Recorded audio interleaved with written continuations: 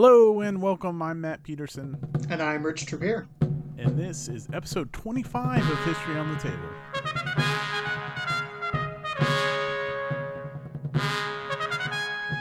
Rich, how are you, buddy? I'm good. Congratulations on your court centennial. That's hey, this has been a two-man project longer than it's been a one-man project. I think. Has it? I was actually just wondering that when I saw the 25. I couldn't remember how long I'd been along the ride for. Well, Yeah, I was a it's close. spectator at least at the beginning. Maybe I was in the back seat. There you go. Yeah, I think you came around 12 or 13. So, and That it's been sounds about right. Yeah. it's a lot less lonely process. So, well, we nailed it again. We're hitting a recording on the day a GMT update I know. I think they comes know out. when we're recording. We've That got a must be it. spy. Yeah. Did anything jump out at you from the update? Well, the one thing that I bought was the U.S. Civil War update kit because I've got an older version of it, so that'll catch me up with the new stuff. We had talked about this before, and I wasn't going to buy the new version, but when I saw there's an update, I jumped on that. The other Yeah, but stuff, the stuff that's been announced, nothing really jumped out at me. There's a couple teasers I thought were interesting. yeah. So there's a few. The update kit, which is new to both of us. I'm in on the second edition, but now I'm wondering. I'll have to look at that, see if I miss out on anything, or I'll maybe do both. And then GMT is going to sell some clothes, and then looks like 3 games. So we get another Battle of the American Revolution. Have you played that series? I don't. I have one. I want to say Saratoga, and Mm-hmm. I've looked at it, but I haven't played it yet. Yeah, that's. I know I've mentioned it before, but that's one I really want to get back to. Someone told us not to play with the strategy chits, Okay. which just kind of set your formation and give modifiers. And we did, and it's a very small part of the game to take out. So, great series. So that's cool that that's still going. And then another coin series. I love the theme, but we've probably beat on the coin horse enough. So there's a coin coming out in 1600 Japan Yeah. around Looks that time period. interesting. I'd play it if someone brought it, but For sure. I said, I think I'm done buying coin games. Yep. And then a series we haven't. I may have mentioned it as one of those that I need to play more. Fast Action Battle, a new one for Dubno 41, which is not anything I'm I don't familiar know with. anything about that, but when I saw the title, my first thought was, "Ooh, a new 7-inch game." Yeah, that's right. That was my thought as well. So it looks like it's part of Operation Barbarossa. Yeah, Have you played this series? I have not. I've looked at it, but I haven't played it. Yeah, it's a block series, and this is one of those. I've told this story before, like my brother and I learning war games, how we just show up and try to start playing. Hmm. And Fast Action Battle Sicily is one of the ones we tried to do that with, and it wasn't bad. It was just someone should have read the rules beforehand. Yeah, Huh? I kind of wish I had one of them because I was actually thinking about, you know, conventions and next week we're going to meet up at Donkey Kong and we're going to be playing big games during the day, but often there's lighter, smaller games during the night, and seems like fast action battles would fit into that night game Oh, sure. slot really well, where you can pick it up easily as long as one person knows it. I was looking at my games trying to think of what I would want to take for a night game, and I don't have anything that jumps out at me. Yeah, and if I don't know if the other ones have it, but Sicily has well, kind of like how Silver Bayonet has the breakout maps, or Yeah. it just has one. So Okay. I mean, for sure, if you really were pressed on time, you could do that tiny Sicily map. I think it may take some of the stuff out of the game, but I'm sure it scratches the itch. So yeah, not like a sweeping update. Some pretty cool stuff coming out though. So good for GMT. Yeah. They got teasers, some more coin games, another solo submarine game. It seems like they put out another one of those every quarter now. I haven't played any of them yet, so I mean, I'm not saying anything good or bad about them because I haven't played them, but I just know there's a lot of them. Yeah, it's not submarine related, but that Atlantic. Speaking of boats, that Atlantic chase game looks really cool and is Yeah, that generating a does lot of look good to buzz. me. I was thinking about picking that up.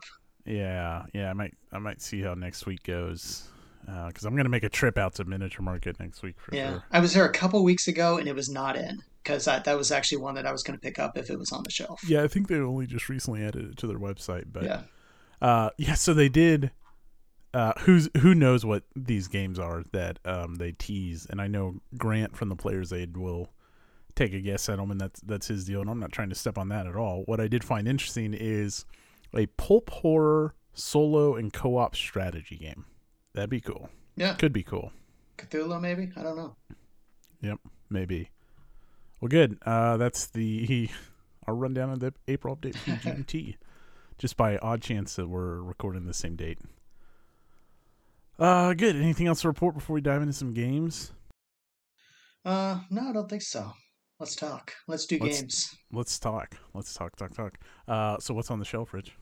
I picked up PAX Pamir, which is interesting because I don't know if you saw the Kickstarter for John Company came out. And one of the add-ons for John Company was you could also buy PAX Pamir, which is currently out of print.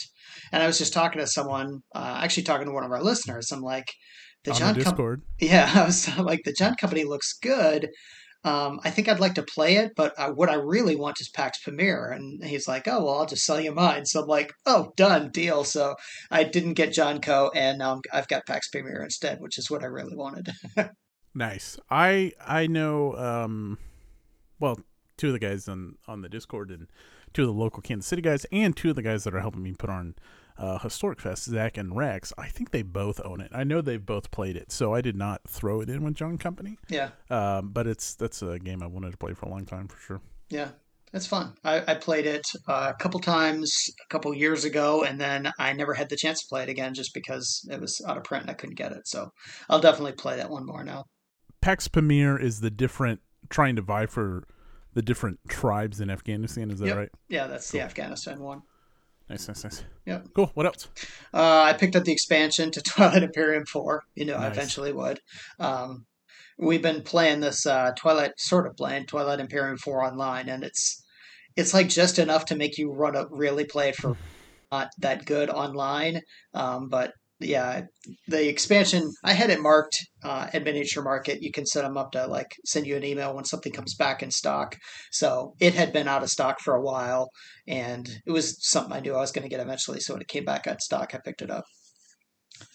And then another thing I picked up, this was kind of cool, from your KC ASL group. I guess maybe you've played some of these, but they put out a pack of ASL 3-player scenarios, which I thought was really cool. So I picked up those. That was like $15 including shipping. It was almost nothing. I flipped through them. Obviously, I haven't played any of them yet, but a couple of them, especially like that last one, looks really good because it's not very long, not a whole lot of units, but 3 players. And I'm really looking forward to trying one of those out and see how they play. Yeah, I want to say like pre-COVID they were doing that. And because I remember one where like the Italians were involved and there was like one building in the middle. I don't remember. Yeah. It was on one of the AARs from them. But yeah, that's the tournament pack. I haven't picked up I have not played. They have been playing plenty at the game days. I've seen them talk about the 3-player stuff. But I'm going back to the in-person game day on May 15th. So nice. Maybe I'll get a chance to play one of those. Maybe not. Yeah. But yeah, that was their tournament pack. I haven't seen it yet because I'm just going to grab mine in person. Yeah. And it's pretty cool too because it's not like the ones I was looking at were not 2 versus 1 either. It was actually 1 versus 1 versus 1. Which you have to tweak the ASL rules to do that because it is a 2-player game. But they've done that and they explained how it works in the scenario pack. You'll have to look at see if that Italian one's included in there. I think it is. Yeah, it's on the shelf. I don't know. We could get it now. Sure, no problem. Hey, what do you decide to drink tonight? Oh, I ended up drinking moonshine. Nice. Yeah, I got some moonshine and ginger ale, and it's yummy. Nice, good. I am drinking a it's called Love Coffee Stout from the brewery a couple blocks away. That sounds good. It's very good. Coffee stouts are probably my favorite. Yeah, I need to restock. I actually got on a website and I was looking up like Vietnamese alcoholic drinks to go with our theme for later on today. But and some of them looked pretty good. There's a lot of like fruity stuff. But I didn't have any of that, so I just got what I had. Very good. Well, I've got a few things. So, Command and Color Samurai Battles. I think I talked about this with the Netflix documentary. Oh, yeah. Like, perfect timing. One thing I'm doing, I had Rich, your other show has a sponsor for Altered Dementia. We do not have a sponsor, but I did go to him and I had him 3D print trays to hold Commands and Colors pieces. Oh, nice. And he wasn't happy with how some of them turned out, so Yeah. I reprinted them. So I got like a double batch. He's a And like guy. Yeah. yeah, and quick turnaround. And so I'm gonna do a little like video once it's all done.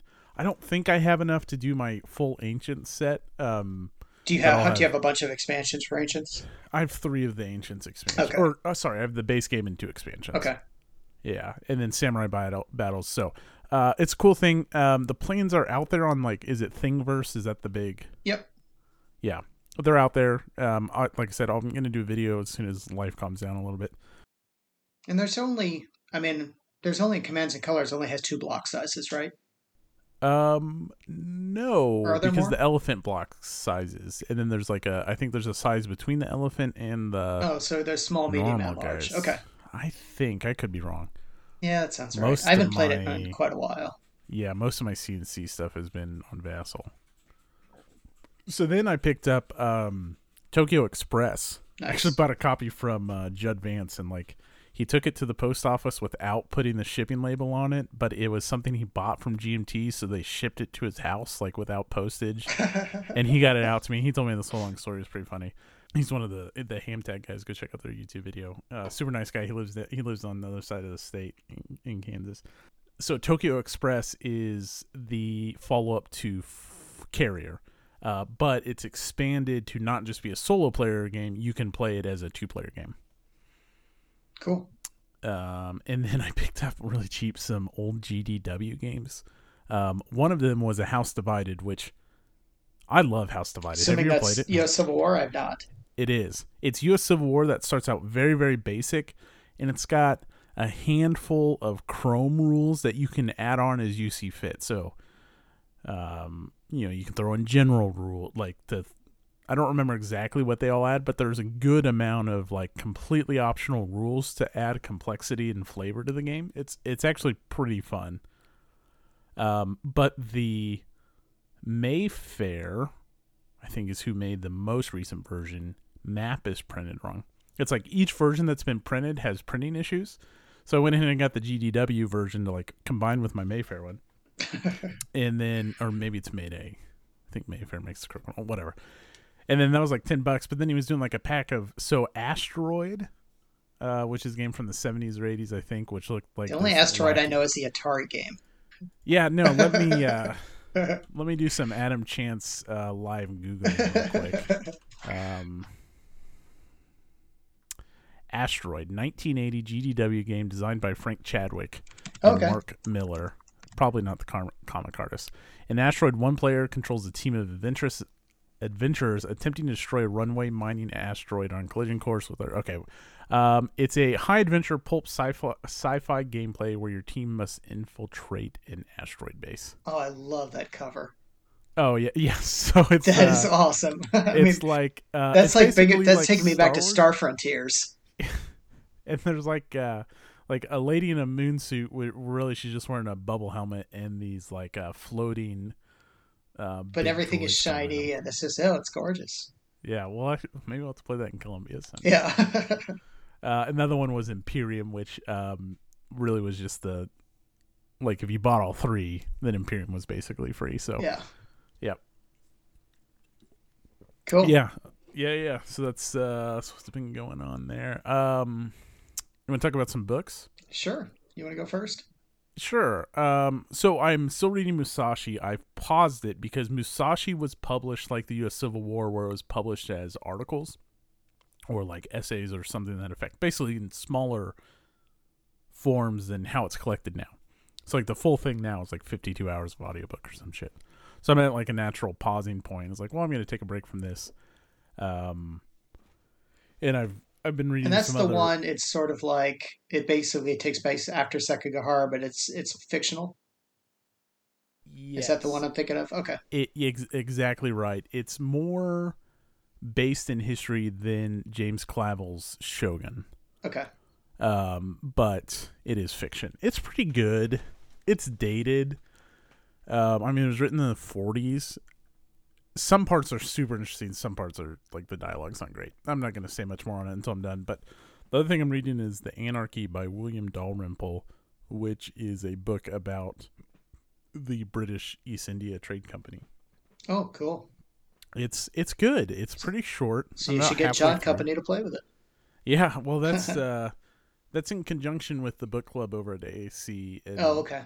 I had asked about games because the stuff with like the Mughal Empire is super interesting and like just ransoming cities left and right. And I wanted to not necessarily play something about the trade company, but I would like to play something about the Mughal Empire. Mm-hmm. And Legion Games has on their like pre-order deal a game covering that topic. It's a Berg game though, and I think it's kind of tied up in developer and probably rights hell. So we'll probably never see it. Cool.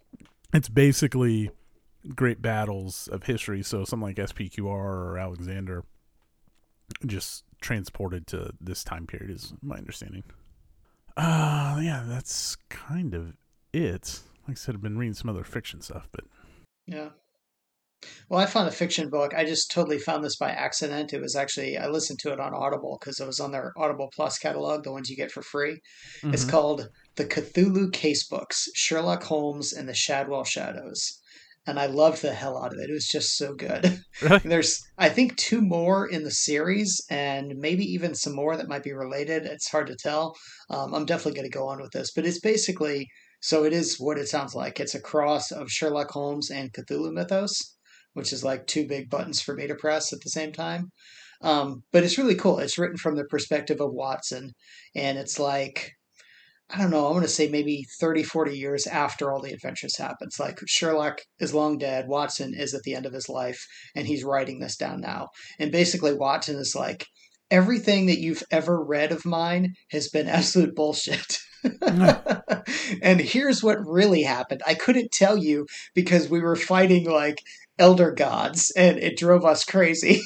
So that's awesome. I just downloaded it. And as you're like going through like the book, he'll even tell you, like in the middle of the book, he's like, I know in this other book I told you this, but this is how it really happened. So nice. It's really good. I loved it. It's so good. Cool.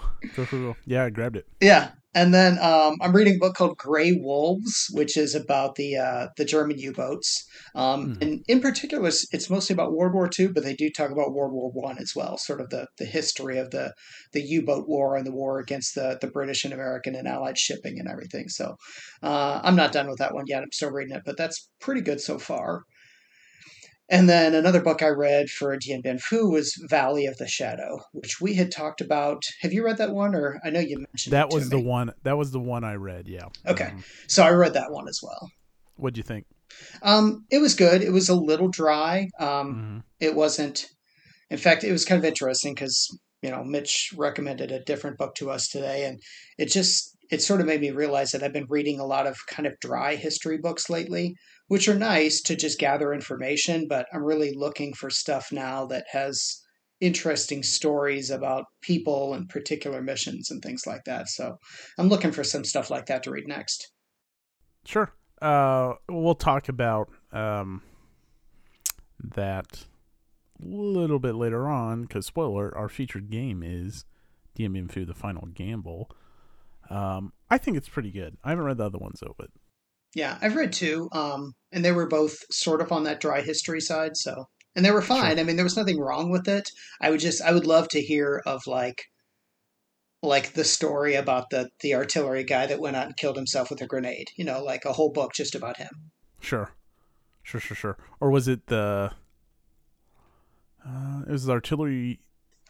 It was the French artillery commander that did that. No.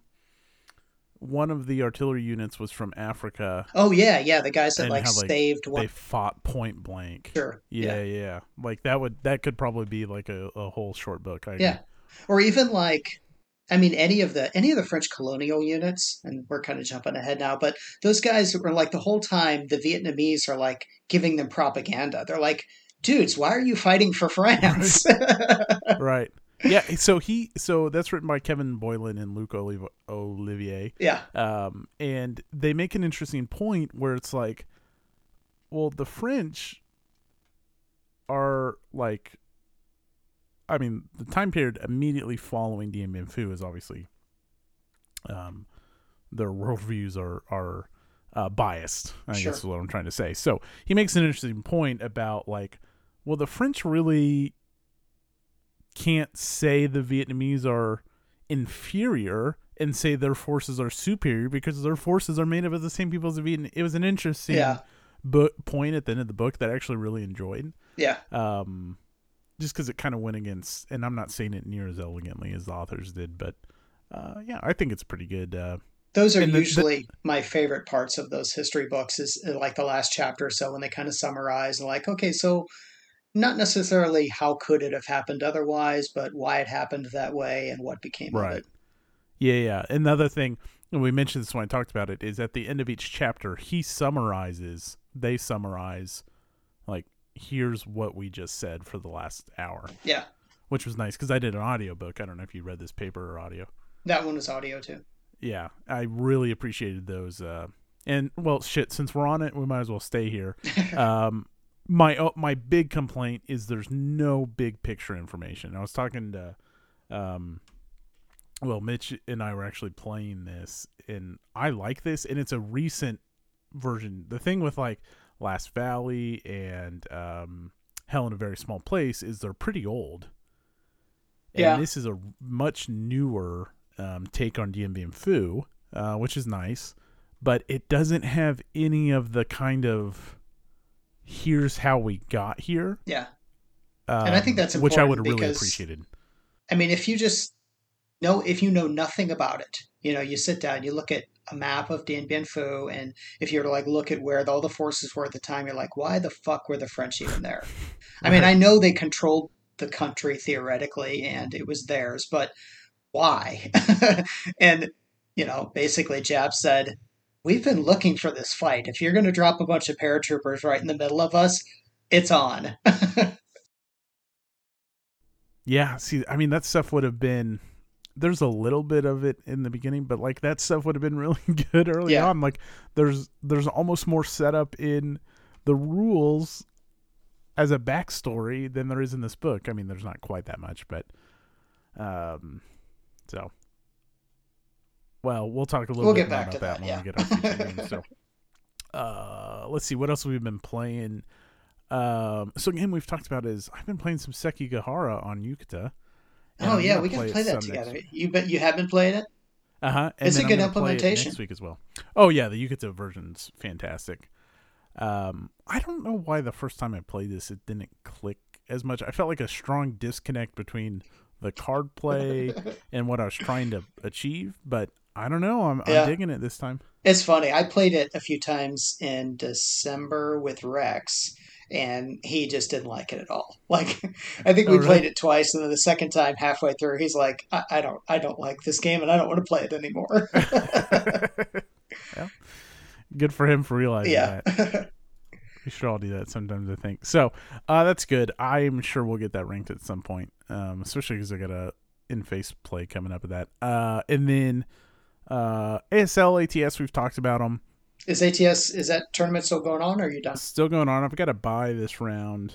So in ATS, we played a Pavlov's House scenario, which is interesting because we did a review of that. Obviously, a way different take. Sure. And that came down to basically, well, it came down to a melee, but I also needed to control the second floor, which was vacant. I wouldn't have been able to move up to the second floor. Just didn't have time to get up there. Yeah. One, I thought I had one whole extra turn left, and I probably made my move on the building like one turn too late. I kind of went with like a approach from the north with most of my infantry, and like my machine guns from the south and my tanks from the west, and I think it actually worked okay. But I think it's a tough for the Germans to win that ATS scenario. It was very fun though. It was a very good scenario. Yeah. And then in ASL, I played a really good scenario that I liked, that involved the Australians attacking the Vichy French up on a hill. Oh wow, that sounds It cool. was it's completely unbalanced. I Was it and like historical? I mean, not historical ASL, but was the battle actually at least you know what I mean? that's a good question because I didn't spend much time with the card because I didn't have it. Where did it take place? Was it North Uh, Africa? well, I'm trying to pull up scenario ASL scenario archive in the background, and I wasn't fast enough. Well, I mean, Through the it magic must of have been editing, you right. are I mean, it wouldn't have been like southern France, so it must have been. probably North Africa. Yeah, Although, yeah, yeah. I mean, I know France had territories in the South in Southeast Asia, but I don't know if Vichy France ever fought over there. Probably not. Okay. Well, now you're gonna look. Okay, so the scenario is called the Governor, and I played with this gentleman named Dennis, and Dennis was a fantastic opponent to play because he knew the rules, was super helpful, and Oh, this it's was the my best. first I love round. playing against people that are way better. Oh, so nice. Games go so fast. Well, so he actually left one of the hexes completely undefended, and like I let him do all his moves, and then I pointed out, I was like, "Hey, I mean, technically, I just won because you can't. There's no way from you stopping me from me stepping on this hex." But I was like, "Go ahead and back it up. Like you've been Yeah. holding my hand through this entire thing. Like, please." Yeah. So ASL is, I mean, it's such an amazing game because it's so fun. You can play it just like that, or you can play it hyper right, competitively, and either way is good. right. And like if he was a jerk, I would have been like, "No, he wouldn't." But he wasn't, and so I completely had a blast. If I would have won that, I would have gone 2-0. But other than like, there's one hex you can take, or you can take all these multi-hex buildings, and it's just I think it's way too hard for the Australians. And like the balancing is you get rid of one of the French tanks, which are the French tanks don't do shit. They can't move the first round anyways, and so it's like, wow, this needs some more balancing. So I wouldn't play it in a tournament again, but Yeah. for like a purely fun value, like um it's a 2-tier hill with all these buildings, and the French can come in from two different map sides. It's really fun. It takes place in Syria, 1941. So Okay. yeah, it's called The Governor, and it was in that new MMP action pack, The Land Down Under. Pretty Okay. fun. Cool. So yeah, that's kind of it for me. My wife and I played a couple of games. I've just been so busy, I've canceled a lot of stuff. Oh, we've Yeah. been playing the U.S. Civil War, which has been bonkers. Lee is in Pittsburgh or Philadelphia right now, or some shit like that. But I saw you posted Beauregard, something on Twitter a couple weeks ago yeah. with an But update. the other night, like we being I'm playing the South, like pushed back the Union hard, and they got completely demoralized. Basically, everything they had done for the first 5 turns got pushed back. And then I think I got a little too greedy, and the last turn, Longstreet just drove, oh god, some Union general that's a nobody really, out of Richmond, while Lee is in like Philadelphia or some shit. It's like, what is happening? I think I've had that happen. I think I've had like random U.S. generals head down toward Richmond, and yeah. It's good. It's always good. Oh So, yeah. what about you? What about you? What have you been playing? Played some more downtown. We played a couple scenarios of that. I can't remember where I was last time we recorded, but we finished one and started another and finished a second one as well. So we played a couple scenarios from downtown. So that's the air war game over Hanoi, North Vietnam. Same series as Red Storm and Elusive Victory and Bloody April. And I love that game. It's so much fun. I would play more of it. And then we ended up that one, and we transitioned. We started planning for Elusive Victory because that's what we were going to play next. Uh huh. And unfortunately, work just completely blew up on me, and I had to cancel. So um, they are continuing to play that because there were three of us playing with a fourth person that was kind of interested. So, and then I think they even found another guy. So I'm happy for them. They've got a game. I would feel really bad if I canceled and they couldn't play, but they're still going to be able to play. So they're going to continue on with Elusive Victory, and then I'll pick back up probably in July when work calms down. Nice. And then right now we're actually starting up a game of Submarine Online, which is Cool. Yeah, it's the old Avalon Hill game. And we've got, I think there's 5 or 6 of us, like two of us, or 3 of us on the Allied side, and then a couple guys playing German submarines attacking our convoy. So we'll see how it goes. We're playing it double blind with one guy just as a referee, and and I don't think any of us know it very well, but we're just gonna play on Vassal and enjoy it. It looks really fun, so I'm looking forward to it. Nice, nice, Yeah. nice, nice. Cool. That's about it Uh, for me. It's going to be slow the next 2 months. Obviously next week we've got the con, so I'll get to play a lot. Then after that, it's going to be nothing but work until probably end of June. Then after that, it'll be more games. Good. And then not too long after that, it'll be Sorkfest. I Yeah, know. I've also got a like with the tax automatically be extending to May 15th. It's Oh like yeah. May is going to be just as busy. So we'll all be a little busy. Hey, I've got a game. I didn't even tell you about this. So, you don't have a choice to play. This isn't AAC, and this is not a quiz, so no histories involved. And we'll see how it goes. And if it's fun, we'll keep up with it. Basically, I've got 10 clues, and like the faster you guess. So I'm gonna read a clue, and you can guess. The faster you guess right, the more points you get. So if I have 10 clues and you guess after I read 3 clues, you get 7 points. Make Okay. sense? I love Okay. it. You're Do I trying get to to know guess. like what the subject or the topic is? Well, that's one of the clues. That's one of the clues. All right. Yeah, yeah. Okay. You ready? All right, I'm ready. Okay. So the first clue is this is a war game designed by Joseph Balkowski. Balkowski. Koski. I was actually And just talking you can guess as many times like you can guess once per clue or something like that. Korea. No. No. But good. That's a sore subject, man. I only mentioned that because someone was just asking me about Korea games, and they asked about that one and OCS, and I said, "Well, I haven't played the Balkowski games, but I'll tell you about OCS." I really hope people out there are dumping their old ones because I would love a copy. I've wanted to play not the Forgotten War, the Balkowski one Yeah. for a long time. So hopefully that Kickstarter, which I'm not backing, frees up some copies. Okay, that's one. Okay, I was published in 1986. 86 Balkowski. And you know what? 86 isn't that big a clue. By Victory Games. I don't know that this is a Balkowski game, but I'll just guess Central America. Good guess, but no. Okay. Okay. Next clue is this is a refinement of a popular Victory Games series.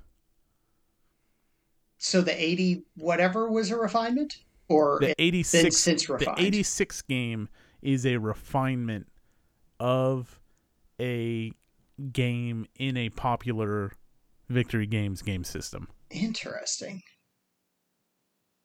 Um, Now you got me totally thrown off because I was thinking it first came on the 80s. So 80s, it's already an old game by then.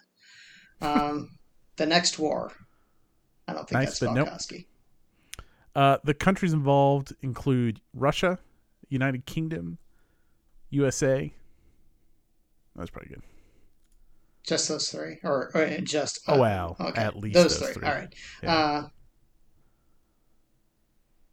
man, the moonshine's hitting me hard now. Okay, Victory Games. The Second World War. Nope. No, I didn't Let's think see how so. many But clues. Is that 4 clues? yeah, I think so. Let's see. This is the part when the Designer, listeners go, "Why do I listen to this year, guy talk about words?" Well, so if you're a listener and you get it after like 1 clue, let me know and we'll say good job. If you're Joe Balkowski. Yeah, he's I don't know who he is, but he's probably thinking. Okay. The categories on BGG are modern warfare, war game, and nautical. Oh, okay. So I already guessed the Next War. Mm-hmm. Um, Modern Harpoon. He wasn't involved in that. That was I know the author was did Harpoon, but maybe Balkowski had a part of that. Nope. Nope. All right. All right, halfway through it. This game examines the Soviet Red Banner Northern Fleet, and the U.S. Second Fleet. Second Fleet. Oh, fuck. If you wouldn't have said second, I still wouldn't have guessed it. Son of a bitch. That was completely accidental. Ding, ding, ding. Oh, so there we go. You get 4 points, right? You got 6 clues. Oh, boy. Call it 3.5. I can't believe I did that. Nice. There you go. We'll see. We'll see if there's any feedback on that one. I like it. Yeah. Yeah, So let us know for sure how well you guys did. That's right. Don't be a liar. Keep score at home. 4 points for Gryffindor. Good. Okay. Should we talk about our game? Yeah, let's do. Because there's one other game we both play that we haven't talked about. That's right. That's well, Uno. we have kind of talked about it, but That is Dien Bien Phu: The Final Gamble by Legion Games, designed by Kim Kanger. And I think Kim Kanger did the map as well. I think he did the map art as well, if I remember right. And we've talked about this on and off, like kind of what the topic is. Basically, it's French versus Vietnamese forces in Vietnam in the 1950s. 54, I want to say. Okay, good. You remember better than I do. I think that's right. Basically, France occupies the Valley of Dien Bien Phu, and the Viet Minh kind of surround them, bombard the crap out of this outpost, and it ends up being a very decisive Viet Minh victory over the French. Yeah, late 53 into 54.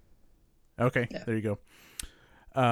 And basically the entire time is a really interesting story, and the story comes through in the gameplay, which we'll talk about, but just setting the scene a little bit.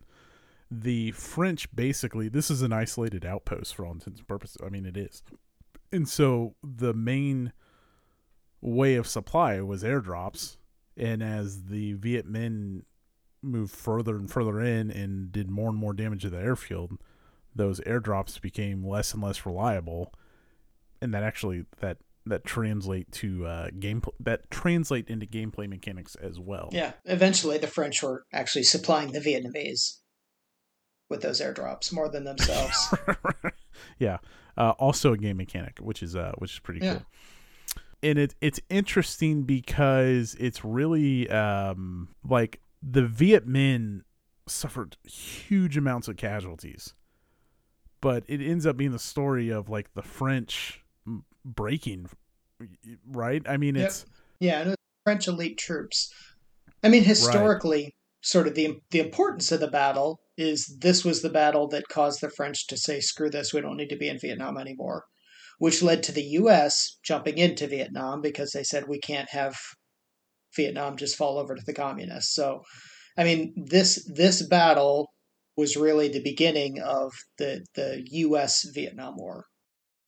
Yeah, and I think it's briefly touched upon in the Ken Burns Vietnam War documentary. Yeah. In the early episodes, I don't remember much. I told myself I was going to go back and rewatch it, but I didn't. Yeah, it's not on Netflix anymore, and I don't have PBS. Yeah, they did. Also, a couple things worth noting, just like to paint the picture. It's also this really interesting story where the French would try to knock them out, but overnight they would just rebuild. Basically, the Viet Minh built these trenches to move closer and closer to all these French outposts. And that's a huge game mechanic, and they talk about it in both the books I've read. So obviously, it's a huge deal, but it is hard to picture what it actually looks like. I agree, and I guess one more like painting the picture thing is like Dien Bien Phu is this outpost. The village was it a village? I guess I don't remember, but I mean, it was just like an airstrip. It had all these. Sometimes not supporting, like sometimes isolated, but all of these outposts and strong points, and they all had French female names, and so they all kind of become these important landmarks as you play the game. They're very clear right off the bat, and as you read about Dien Bien Phu, you realize how important they are. So that's kind of main central hub with all of these different strong points spread throughout the valley. Yeah. And the game itself is all about, if you're the French, it's your job to hold on as long as you absolutely can. And if it's the Vietnamese, it's your job to squeeze the French until they break. Mm-hmm. The one thing I'll mention real quick is, if you haven't seen it yet, the Bruce Garrick video on this game in particular is really informative. He did a whole series of Dien Bien Phu games, but this one in particular. Right. The first time I ever heard a Bruce Garrick thing was his podcast, and it was when I was first getting into war games, and he was doing his top 5 through 1, I think, in that episode, and he mentioned this game, and I went out and bought it. Had my friendly local game store order it right away, and then it sat on my shelf for years. And then the second edition came out, and I bought it, and that sat for like a year. And I made it out to be this, like, in my mind, is this really tough game that I'm never going to be able to play. My immediate takeaway from this game is simple in rule. Well, sorry, it's not simple. This game is straightforward. No, I get you. Yeah. It is extremely tough in decisions and tactics, I think. So I'll take a step back, just from a meta level, not even talking about this game, because this question comes up. In fact, I think we had it on our either Discord or Facebook page recently, and someone's like, well, how do you learn a game? I mean, because some of these games, you look at the rule book and it's huge, and you can read through the rule book, but by the time you get to the end, you forgot the beginning. This is the perfect example of a game where you can sit down with the rule book and you can play it as you go, because the rule book is the sequence of play. Mm-hmm. So you'll literally go through the rule book. Okay, it's the Vietnamese tactical movement phase. Here are the things you can do. You can move these units this many times. Here's the Vietnamese assault phase. Here's what you do. You get these pluses and these minuses. Everything, you can literally just go through the rule book as you play the game. It may be one of the only games I've ever played where I don't think you have to read the rule book ahead of time. I did, because that's what I'm used to doing, but then I realized afterwards I didn't have to. Yeah, like, I guess if you're just learning, like, I mean, the only thing that would probably be missing is, I guess he touches on it pretty well himself too, is like how to win. Yeah. But I think he even mentioned something that affects the beginning of the rule book. It's only like a 20-page rule book, as well. So, like, I agree. I did not do that. I sat down with like a highlighter, which I just tend to do anyways with the most recent rules, and read through it, and then set it up. And then played in person, and then tore it down and reset it up later on, because I had made I say it was simple, but I had made some basic mistakes, and moved on to one of the later scenarios. Sure. But I agree, actually. I think you could just get it set up and start going. Yeah. And for that reason, where I was going with that is the rules itself of the game. There are some tricky parts that I had to kind of go, how does this work? But for the most part, you just kind of go through the sequence of play, and it tells you can move 4 guys, and you can move them in this box and that box. You can move 6 guys on this turn, and you can move them 5 movement points, so whatever. Yeah, I don't I guess before we dive any further into the game, any other like big picture stuff about the game, or like, did you hear about this from Bruce Garrick's stuff? So, yep, exact same way. I think Bruce Garrick probably should be getting a commission on this game, because you and me, and I know of other people that have bought this game because he talked about how great it was. Yeah, it really is a good series, and he even he goes over other games on the topic, does a great job with them. It's good stuff. Yeah, and on the video, he's actually playing it with Kim Kanger, so right. It's not like you're watching them play, but it's more like he's showing highlights of turns and stuff. Yep. Okay, so this is a game on Dien Bien Phu, which is called The Final Gamble, which Kanger points out pretty quickly, like, this was a Viet Minh, like, this was their opportunity, but they also committed, which I did not know this, over half their, like, total strength in the country to this battle. Wow. Can you imagine doing that in any other game? Right. Imagine playing a U.S. Civil War and you've got the entire map in front of you, and half of your armies are like Right. marching on DC. Right.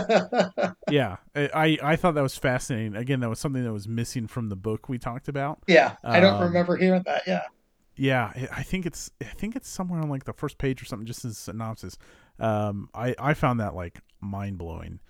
Um, yeah, one player is the Viet Minh, the other player is the French, and the Viet Minh player, just like big picture, what they're trying to do is advance these trench zones.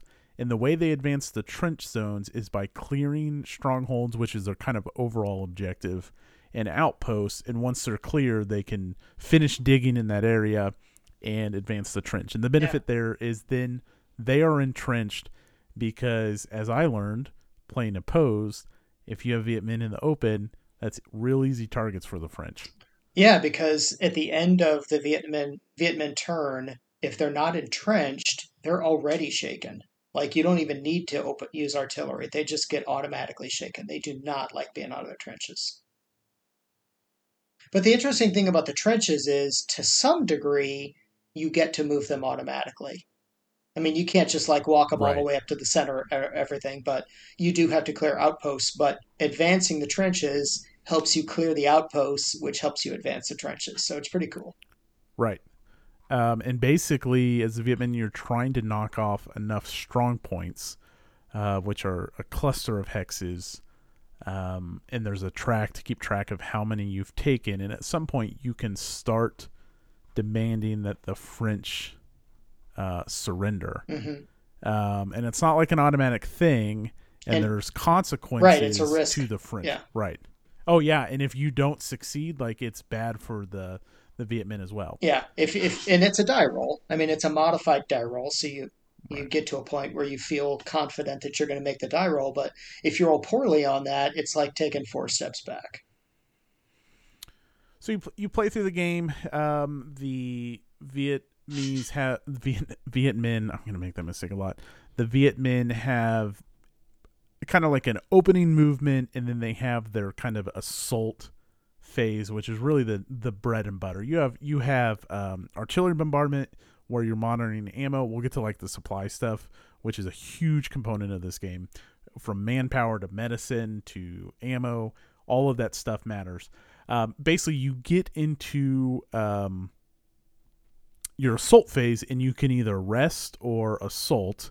And sometimes you want to rest your whole division to um, Rebuild their morale. yeah, right, to increase their morale. You're constantly monitoring the Viet Minh morale. You declare your assaults. The French go through a defensive fire, and then you carry out your assault fire. And then you then there's the French take supply attrition, and then the French kind of turn around and do their exact same thing: bombardments, assault, Viet Minh defense fire, French fire, and then you do the Yeah. whole trench phase. That's kind of the flow After of the supply game. attrition, the French also get to resupply, which is a big mechanic as well. Oh yeah. So let's go ahead, since you brought it up. Let's talk about that, I right? love that mechanic. It's so cool. Yep. So I mentioned it. Rich, you can talk about the mechanics, but basically the Viet Minh are basically tracking their morale, manpower, and artillery ammo. And there's some other like counters for like counter battery fire and And things like there's that. not But those are much they can do. Like if you're right. low on ammo, you don't You get use as three. much. Right. But And you it's get three a basically turn. just going to be 3 every turn, no matter what you do. Right. Now the French, on the other hand, are tracking manpower, fuel, replacements, Medicine, food. medicine, manpower, ammo, all of that stuff, and they actually you fly it in on airdrops. Yeah. Which is the my favorite mechanic in the whole game because during the French resupply phase, which actually happens in the middle of the two turns, like in between the Viet Minh turn and the French turn, you basically got 18 slots on aircraft that you can fill up. So you can put like 2 troops or one type of supply in there. Now, some of the supplies, like medicine, it's only one counter, but it counts as 6. So it's not like you only get one medicine. But you get 18 to completely fill up. Now, that changes depending on several things that happen during the game. If you rolled poor weather the turn before, or if there's too many guys in the louse, or lots of different things. Sometimes you don't get to fill them all up, but for the most part, at the beginning at least, you get 18 slots to fill up. And then you roll to see how many have to abort, either due to weather or anti-aircraft fire. So say you roll and you roll poorly. Well, actually, like an average roll would be like six aborts. So then you have to roll your dice 6 more times, and you look over and you take away that many slots of the 18. Now, sometimes you can take away the same slot twice, which means you only lost 5 that time. But in any case, you're not going to get all that stuff that you loaded onto the planes. So you look at it and you're like, okay, well, I need medicine, I need food, I need to get some more troops in here. And then you roll, and because of weather and anti-aircraft and everything, you're like, crap, none of the medicine made it through this turn, and I'm screwed. Right. And then later in the game, you start actually misdropping things as the Viet Minh start taking over more strongholds, and then they can roll to start picking up the supplies that you misdropped, which really sucks for the French. Hearing you talk about that just like reminds me of things like the French have to lose enough guys before French command is like, we'll actually send guys. That, yeah. There are so many little extra Chrome things like this that, and Bruce Garrick hits on this. This is not like an original thought of mine, but you see it in the gameplay.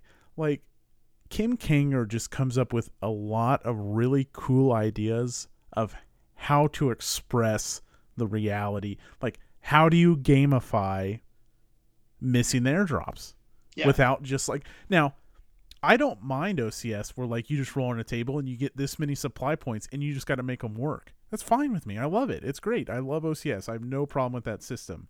But here's like a cool Euro-y version, because it's like a grid base and you're knocking out the squares. That's just really cool. And then you add like, well, the French were really reluctant to send in more guys. They didn't think it was that bad a situation. And so you actually have to start losing guys before they can actually come in. And he's gamified all of this great Chrome.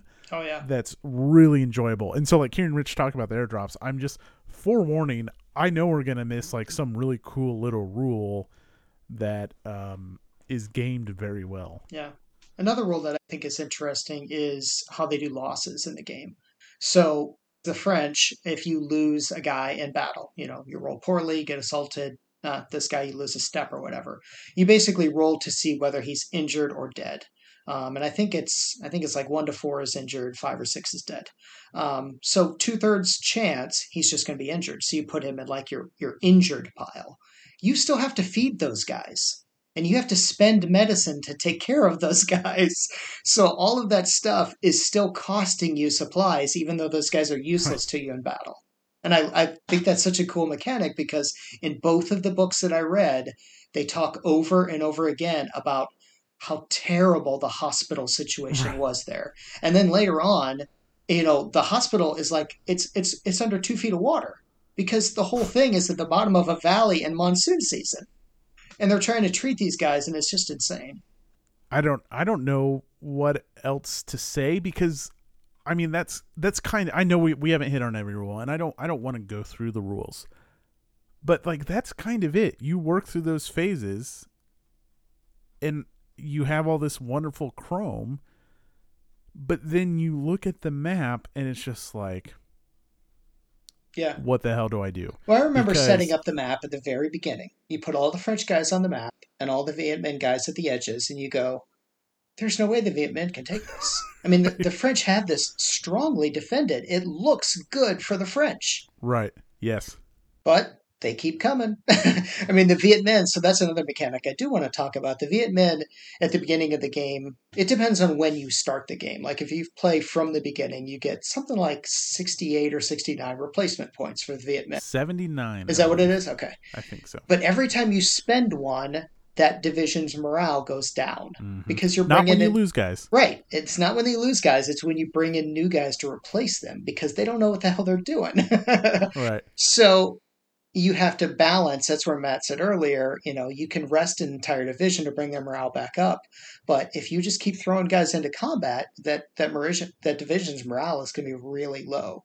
So you look at it from the Vietnamese point of view and you look at it from the outside and you're like, I don't have enough to take all of this, but I'm going to Right. keep sending guys at it.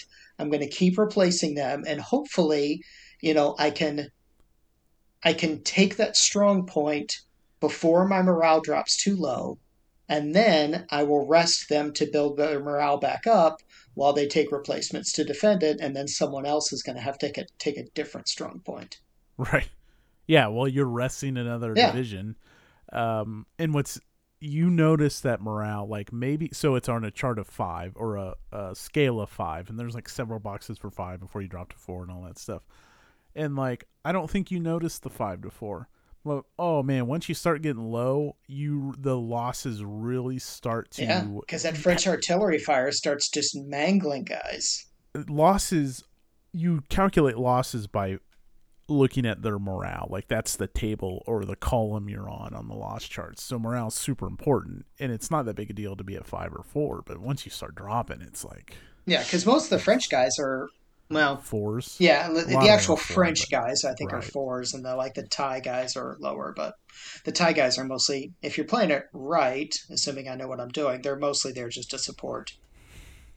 Yeah, I have no idea what I'm doing, which is but it's a good no idea what I'm doing. Yeah, And that's a theme that we've talked about before. It's one of the reasons I like US Civil War so much is they're interesting decisions. Like I just look at Isabel and it's like, how am I even supposed to crack Isabel, which is like the strong yeah, point that's isolated and probably like the second largest behind Dien Bien Phu size wise. It's got hmm, its own supply, all this stuff, and it's like as the Viet Minh, I know I need to knock out Isabel, just like mechanically, and because you got to knock them out anyways. And like I just look at it, it's like, oh, I have no idea how. yeah, because Isabel has its own supply, and you can't creep up on it. Like as soon as you show up on the map to Isabel, you are right there in the French face, and it takes a while to get the trenches there too. Right. It's a crawl, and I think you just got to be from the Viet Minh side. You just got to be okay with the losses. So let's talk about like playing the French side, um, which is like shit sucks. Yeah, it Like, does. I find yeah, my you have a strong point. You nailed it perfectly. Like you have all these great locations. You have tanks, and you have a whole bunch of artillery and all this stuff, but things will progressively start to get worse, and things are going to catch up to you. Yeah. And once they start getting into the strong points, then you still technically hold it as far as like victory points and everything. But once they're in there, they've got a foothold and they get that entrenchment bonus from the strong point. They don't have to go up the hill anymore. It makes it a lot easier for them to take the strong point from within the strong point. And it's hard for the French to counterattack because they are Right. kind of spread out. Yeah, I think you got to look for like a division that has is regrouping with low morale or something. I don't know. Yeah. So like I said, one thing we haven't talked on, and one thing that I think this is lacking, I don't know how else you would do it, but there's 4 scenarios, but really it's scenario A, B, C, or D, and they're just different times in the battle. So like when you're Yep. playing scenario C, you're just fast forwarding a little bit, which is what I Exactly. did, which was good. I like that, but I do wonder. Well, I think the game's super replayable, but I wouldn't mind like, what if there was just like an Isabel scenario or something like that? And I mean, now I'm nitpicking, right? Yeah. Well, So you could that's even do that like in Silver Bayonet and just print Isabel on its own map. sure, Just yeah, an 8.5 by 11 sheet of paper. Here's Isabel. That's sort of your learning scenario on how to do assaults. right. But that was a little minor disappointment was just the scenarios, but it also like once I played, then I set up scenario C, which was nice to see that like progress further because it was going to take me a long time Yeah. to progress that far. Yeah, I don't think I mean, I that never occurred to me. Like, I wish there were more scenarios or anything. So I just kind of started from the beginning and just kept playing through. I did reset once and start over. But other than that, I always just started at the beginning. with I A. guess maybe on Vassal or something, it'd be interesting setting up the last one just to sort of see how that last push Yeah, looks. yeah, that would be interesting. I'm wondering like combat feels great. Like I like it's different. It's you're kind of like rolling twice. Like you add up all your modifiers and then you roll Yeah, and compare that to the strength, and that gets your modifier on then the loss roll. It's a little different, but I think it's fun. It's enjoyable. yeah. If you do an assault, I I have no idea what the actual percentages are, but it feels like an assault is usually more than 50% chance it's going to succeed. You're probably going to take losses, but even if you take losses on the defensive fire, you're still going to roll in and cause at least a choice, which would be the other side either choosing to retreat or take a step loss. Yeah, I mean, you could have things go poorly and like have it aborted, Yeah, yeah. And that happens, but but it's not super common that that happens. And even, but I noticed that like the difference between a loss and hesitate and a surprise, it ends up not being that much because once you get your DRM from your initial assault roll, you start off with your strength, which is going to be probably like either 7 or 9 if you're Vietnamese, maybe a 5, but I don't know why you're attacking with those guys. If you're French, it's probably going to be like somewhere in the 6 to 7 range. And then you get a lot of pluses for other stuff like tanks and guys that are next to you and all that stuff. And you'll end up with like a modified strength number. So say you end up with a 10. You roll a couple dice, and if you roll 5 higher or 5 lower than that number, you get a +2 or -2. If you roll less than that, but still higher or lower, you get a -1 or a -2 on your next roll. And your next roll is just a single D6. So the +1, +2 is not, I mean, it does make a difference, but most of the time you end up, I mean, your typical assault roll is going to be the other guy's going to take a loss or a choice. But you're going to get chewed up on your defensive fire as well. So, right. I don't know. I'm trying to think of like what else to mention. Like, okay, so one thing you've talked about before is how does this game make you feel? yeah. So what do you think? Because like I think I've expressed it like as the Vietnamese, I suffer crippling anxiety over what to do, and as the French, it's just like, well, shit, like there goes our food. So I think for me it does. What about you? Yeah, I think you feel like the ground commanders of these two forces, whether it's Jap or was it Decastries? Oh shit, I don't remember. I think it is. I'm bad with remembering names like that. Should we talk about the box combat just real quick? Yeah, that's one of the more confusing ones, I think. I just think it's interesting because the Viet Minh player just picks the losses, Right. but both sides take the same amount. I Yeah, just thought so that it's was like a if you're French, you have to have box combat. Like if you're in a box and it's the French person's turn, you have to fight him. If you're the Vietnamese, you don't have to. But like Matt said, you basically just decide, okay, we each lose this many steps. right. Yep. And boxes are like transition zones or like off map Yeah, areas it's or things like that. basically it's Laos and it's the area Right. between the main Dien Bien Phu area and Isabel. It's basically like those two areas are considered the boxes. It's just Because I don't know. I think it's Isabel, if you brutal. don't know the battlefield, it was set pretty far apart from the rest of them. I think it was like a mile away. Well, this is a nice transition to if they want to get to know the battlefield. Let's talk recommended reading. Sure. I everything we said about Valley of the Shadow, which is the Boylan book, even though it doesn't paint the big picture, it doesn't set the scene of Vietnam during this time period. I think I haven't read the others, so I can't. If you just want a battle recap of here's how things progressed over these 2 months, then I highly recommend that book. Yeah, it's good. And I will note that Kim Kanger points out that that book influenced a lot of changes to the second edition. because of its updated information. Yeah. There's another book that I would add to that. I've talked about it before briefly. It's just called Dien Bien Phu, The Epic Battle That America Forgot. It's a smaller book. It's by like the History of War series by Howard Simpson. Um, it's the same type of book. It's fairly dry. It's just sort of straightforward. It doesn't go into as much detail. So it's a shorter book too. But if you're looking for just a basic book that tells you what happened here and sort of how it happened, that's a good one too.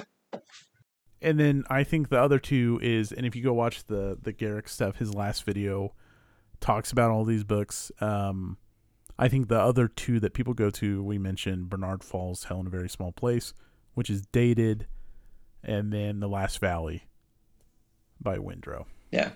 So haven't read those, and then go watch the Vietnam. What's his name? No, you talking about Max Hastings? No. Or are you talking about Burns? Ken Burns. Okay, yeah. Yeah, Max Hastings has a whole chapter on Dien Bien Phu as well. Yeah. Oh, there you go. Well, that double whammy there. Was it good? That chapter, the whole, yeah, I mean, yeah. Yeah. Huh. Okay. Max Hastings, obviously, that one's super heavy. It's long, and it goes much more into the politics and everything else. That's not just a Dien Bien Phu book, but the chapter on Dien Bien Phu is good. Yeah. Well, anything else that we should say about the game? Anything you didn't like about the game? The trenches, the trench map.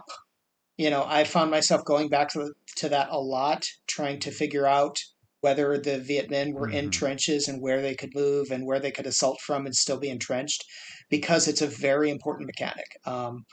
They get a lot of bonuses if they stay in the trenches. Even when they're attacking, they want to be attacking from trenches.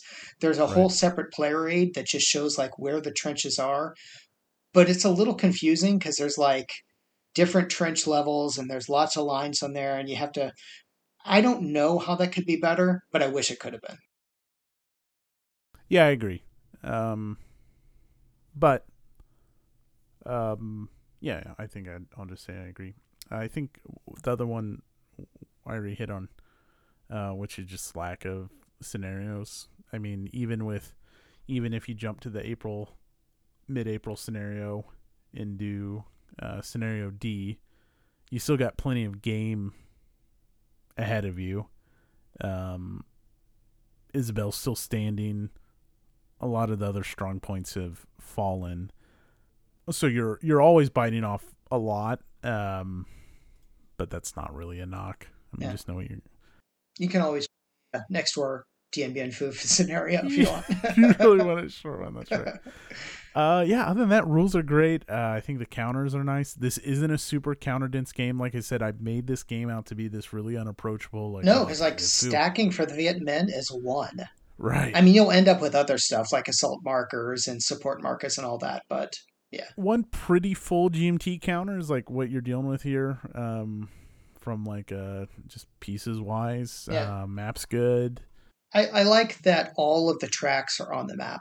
Because there's a lot of things to keep track of, but they're all on the map, and it's all just like, I mean, it's a one map game with everything on it. So there are the player aid cards and the separate trench map, but other than that, everything is on the main map. I will say, Vassal has spoiled me. Yeah. Like, I set it up, I started playing, and like the tracks are assuming that you're sitting on opposite sides of the table. Oh yeah. So that is something I was going to mention. I played a game that had it, and I was just like, son of. So it's a 2-player game, but if you're playing solo, then one of the sides is going to be upside down for you. Right. Yeah. Right. And but not on really Vassal. Threw me off because, like, just like thinking back the last few games we've talked about, like, well, Pavlov's House was solo. Yeah. In Thunder of the Ozarks, all the charts are on player aid cards, so there's nothing on the map. And the only time I ever really noticed that was on Viet Minh bombardments, because that's the only table that was upside down for me. Everything else was just like tracks, or it was sideways. Sure. It's good. I think if that didn't come through, I really like this game. Yeah. Like, yeah, I guess I didn't explicitly say that, but I think I don't want to speak for Richard, but like my excitement should be an indication of how much I enjoyed this game. Yeah, and I think, you mentioned this, and I was feeling the same way. This is not one that I'm going to be like, okay, well, we recorded, we reviewed it, Yep. put it away. I'm going to keep this one out. It's fun. Yeah. Mitch and I said we'll keep our game going, and at least through the weekend, I'm gonna keep it up. I should probably pack it up before I go out of town just to tidy up. But like, I plan on pushing some more stuff around. We'll see. Good. Let's see. We did recommended reading. What else has Kim Kanger done? I know he's done some other games, but I can't. So he's got that Heart of Africa game coming out. Okay. Which sounds interesting. That is on my, I forget what they call their like P500 deal. Just So pre-order or whatever. Yeah, and he did a Burma game, which That's seems okay, and then he had a Tonkin game, and there's one more. Let me check. That I know of, at least. Oh no, he's got several more. Heart of Darkness is the one that's coming out, which is about adventuring and exploration in Africa. There was an Algerian War game, the Burma game, the Tonkin game, and then there's Road to Sharon, which is an East Africa game for World War II. I haven't played any of those. It's the only one I played as. Yeah. I've looked at the Burma stuff before. I just never, I don't know. I don't think it has the same wow. Yeah. It could be a perfectly good game. I just, yeah. So I'm looking at it now. Okay. Well, he's got a solid one with this one. Yeah, he does. Yeah. So, we've got a list. Should we put this on that list? We should. Okay. Rich we're chipping away at the marble and seeing where it lands. Yep, we have a list of every war game ever made. We're ranking all of them from 1 to, well, this will be 1 to 35, so we got a long way to go. I had a brilliant realization when I was playing it. It's like, this is the perfect thing to compare this against, and I have completely forgotten what my brilliant, I had a great starting point. So do you have a starting point in mind, like a floor? It's definitely better than Zeppelin Raider. Okay, which is the worst game. Dang, I really had like a... No, I mean, I think let's just start right where we left off. I like this one better than Thunder in the Ozarks. All right, Thunder in the Ozarks is at 11. Yeah. I'd probably agree with that. So below that, Battle Hymn, Onward Crystal Soldiers, Blitzkrieg Legend, Axis Empires, Imperial Struggle, Last 100 Yards, Normandy 44, and SPQR. Yeah. I think it's better than all those. So but to crack any higher than that, now you're talking top 10, and that's a tough nut to crack. So that's my starting point, is right around there. You set a pretty high barrier with Here I Stand. I mean, just personally for you talked about how hard it was to overcome Here I Stand, which is the bottom of the top 10 right now. So above Here I Stand is Empire of the Sun. Mm-hmm. And then Silver Bayonet. And then Stalingrad 42, which I still need to play. Maybe we could play that next week. Is there a small scenario of that? Oh, sorry, I'm off track. No, not really. All right, so this is hard. Man, Here I Stand's good. I know. This feels like 11 for me. It feels like it can't quite crack the top 10, but I like it better than Thunder in the Ozarks. Yeah, I do like it more than Thunder in the Ozarks. From like it's kind of like the internal struggle I have with Coin, which is like, I want to play a war game. I don't want to play a counterinsurgency spread propaganda game, right? And so with Here I Stand, you're not playing that for combat. Right. Not that it has plenty of combat. You're playing that's not why you're playing that game. And so then that's why I'm struggling with this. Like, this has really satisfying combat and tactical decisions, but man, Here I Stand tells a fantastic story. Mm-hmm. What about Empire of the Sun? Man, these games are so different. They're as different as you can get. I mean, the thing about Empire of the Sun is the same thing that's good about this. It's really good at what it does. Empire of the Sun is excellent at showing the importance of air power for maintaining, communication lines in the Pacific War, supply lines. This Hmm. game is excellent at showing how important it is and how hard it is for the French to keep their supply while they're surrounded in 1954 Vietnam. So they're both excellent at what they do. Is Empire of the Sun better than this game? Worse than this game? I don't know. I mean, and even with Here I Stand, as much as I love Here I Stand, the reason it's so low on the list is because it has to have 6 players. Right. This one, I mean, this plays great solitaire. Hmm. It's going to play great with 2 players. You don't need to put together a group of 6 and have all day to play it. Empire of the Sun is a longer game, but again, it's only a 2-player game as well. Yeah, I just even though Empire of the Sun is ranked higher than Here I Stand, I just feel like that's a easier hurdle to get over just because. Here I Stand is the issue with that one is at its highest it should be higher, but at its lowest, if you don't have Hmm. 6, then it's probably not even number 10. Yeah, yeah, and I mean this is going to be like when you go to McDonald's and get a McDouble, and it's been a long time, and it tastes exactly as it tasted like 13 years ago. Yeah. It's going to be consistent. And that's a good point, which just makes this harder because you almost had me talked into 11, and now I'm really wondering. I don't know. So would you Man. want to put it above Empire of the Sun? I just haven't played Empire of the Sun. Yeah. This is the tricky part. Well, let's look up one more. Silver Bayonet. Yeah, damn it. I was trying to avoid that. So that's probably a good comparison between these games, right? Because you have two 2-player games, asymmetric forces. Right, that's what I was gonna asymmetric forces. With different considerations for each side in the big campaign. You have some considerations in the smaller ones. They're fun deals, but really just kind of charge and attack, right? Man, Silver Bayonet's a real pretty looking game though. Like it just looks impressive on the table too. I don't think it's better than Silver Bayonet. It's funny because I actually have those 2 games both on my table right now next to each other. Well, yeah, so it's most fresh in your mind. Do you think it's better than Silver Bayonet? No. I mean, I could see myself playing it more because it's more accessible, but I wouldn't say it's a better game than Silver Bayonet. Right. Here's one thing I will say about Dien Bien Phu. If let's say you came over to my house tomorrow and we played this and we played it from beginning to end and we had a great experience, I'd be fine putting it away for a year and a half and then come back to it. Like I think once you've seen it and ran it through its paces, then you've seen it, but it's all really good mechanics, so you want to come back to it. The counterpoint to that is Angola. Once Angola has kind of played its trick, which is a 2v2 game, like the underlying game to me isn't really worth revisiting. That's not the case here. But I think you can set it aside for a while. I don't think you're going to get a whole bunch of different outcomes by revisiting it time and time again.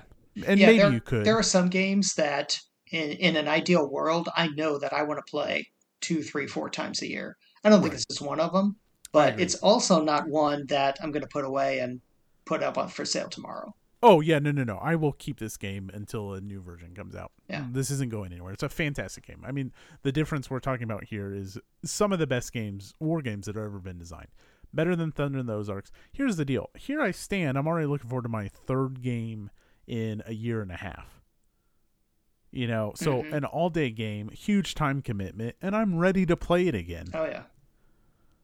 And maybe that comes from the fact that there's 6 different powers. Like, yeah, okay, so if I play 6 games over 3 years and I play a different power each time, yeah, I'd probably put Here I Stand away too for a while. Yeah.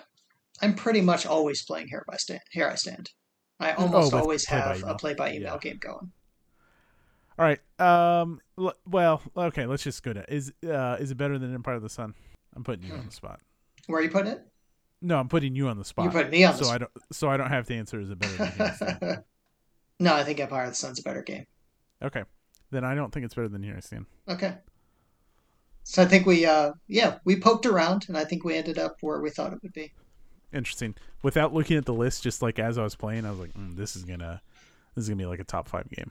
Yeah, and that was, and I could see. I mean, you could obviously our list cannot be argued with because it's not even our list; it's just the list. Right. But if someone were to say that this type of thing was subjective, it absolutely could be a top 5 game Oh yeah, like if I because it's never a had very, very good game. right, and if I could never get a 6-player game going, then Right. yeah, then Here I Stand would never rank that high. Yeah. Or if I don't, care about Cold War planes, then so sure. But this is objective, so we don't have to worry about those Yeah. concerns. If you don't like shooting Nike missiles at people, something's wrong with you. God, I gotta play that game. I gotta play that game. When we go to Columbia, we should definitely do that. And we're gonna have to spend a week in Columbia at this point because we got like 10 games lined up. Nice. Okay, Well, I'm there you coming to go. KC too. You're coming to St. Louis. I'm going to KC. We got time. Right. Well, should be able to play some games. Oh man, I gotta tell you, I'll mention it later. All right. I'll get through this. I'm really excited for. Let me just say, I'm really excited for the Solomon expansion for Oh yeah, 100 yards. excellent. Yeah, super excited. Okay, so Dien Bien Phu, the final gamble, comes in at number 11 on the list, just above Thunder and the Ozarks, below Here I Stand. Man, Here I Stand's that's gonna be our measuring stick for a while. It kind of until is. something I mean, cracks that's the tier right there. Yep, it is. Yep. That's a solid top 10. Yeah. Civil War, None But Heroes, Atlanta Czars, Beyond the Rhine, Red Storm, Next War, India, Pakistan, maybe punching a little above its weight, Stalingrad 42, Silver Bayonet, Empire of the Sun, Here I Stand. Solid top 10. You can find that list on BGG. There's a link in the show notes. I try to update that as soon as the episode goes live. So, great. Speaking of BGG, we got a question on BGG from Robert H. I thought it was a pretty good question. Yeah, we the whole kind of addressed. I was talking about this a little bit, but yeah. So great podcast. Love the frank discussion about war games. Well, thank you, Robert. Quick question: can you go into some time on your podcast about how you play solitaire? What I'm getting at is I have a few war games, and I have bought some more since listening to your podcast. Damn you! Well, thank you. That's what we're here for. It happens to us too, Robert. Yeah, we do it to ourselves.